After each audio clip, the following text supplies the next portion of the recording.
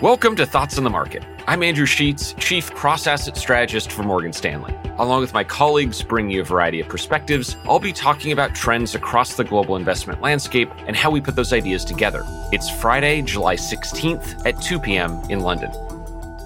On a recent episode of this podcast, we discussed similarities between today and different points in time. Our focus was on the first half of 2004, a period of consolidation that followed a large rally in the markets even as the underlying economy improved, a period that we think has a number of similarities to conditions today. But other comparisons continue to pop up, and one popular focus is on the late 1990s. It was one of the few periods in history where stock markets traded at more expensive valuations than they do today. It was also a period that saw a sharp rise in the activity of individual investors in individual stocks and the dawn of lower-cost online trading.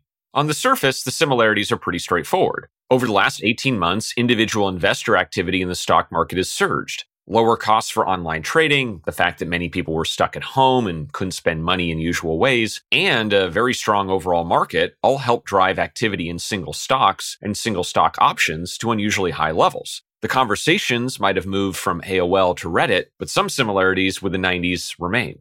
Yet while investor activity in single stocks often gets all the headlines, the bigger story is probably less exciting, but more important. You see, investors have been putting record amounts of money into stock market ETFs, simple, often low cost, often quite broad-based vehicles for taking equity market exposure. And they've been doing this with unflinching consistency. In the first half of 2021, investors put over $330 billion into stock market ETFs, or nearly 50% more than what was seen in all of 2020. Flows into Treasury inflation-protected securities, or TIPS, were unusually strong, which might help explain why these securities have richened significantly versus history. Asia was the most popular non-US stock market for these flows at the start of the year, but since May, Europe has seen the most popularity, a trend that we happen to agree with. And ETFs linked to gold have seen steady outflows, a good opportunity to remind listeners that my colleague Susan Bates and our commodity strategy team here at Morgan Stanley expect gold prices to end the year lower.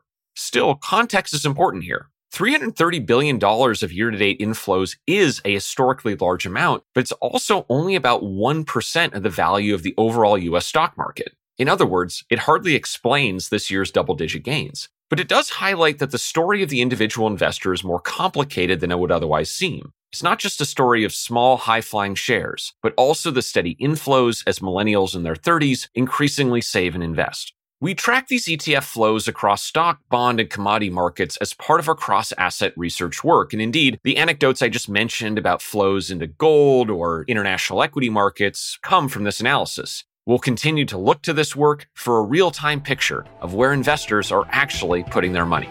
Thanks for listening. Subscribe to Thoughts on the Market on Apple Podcasts or wherever you listen, and leave us a review. We'd love to hear from you.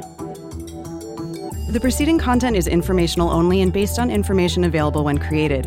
It is not an offer or a solicitation, nor is it tax or legal advice. It does not consider your financial circumstances and objectives and may not be suitable for you.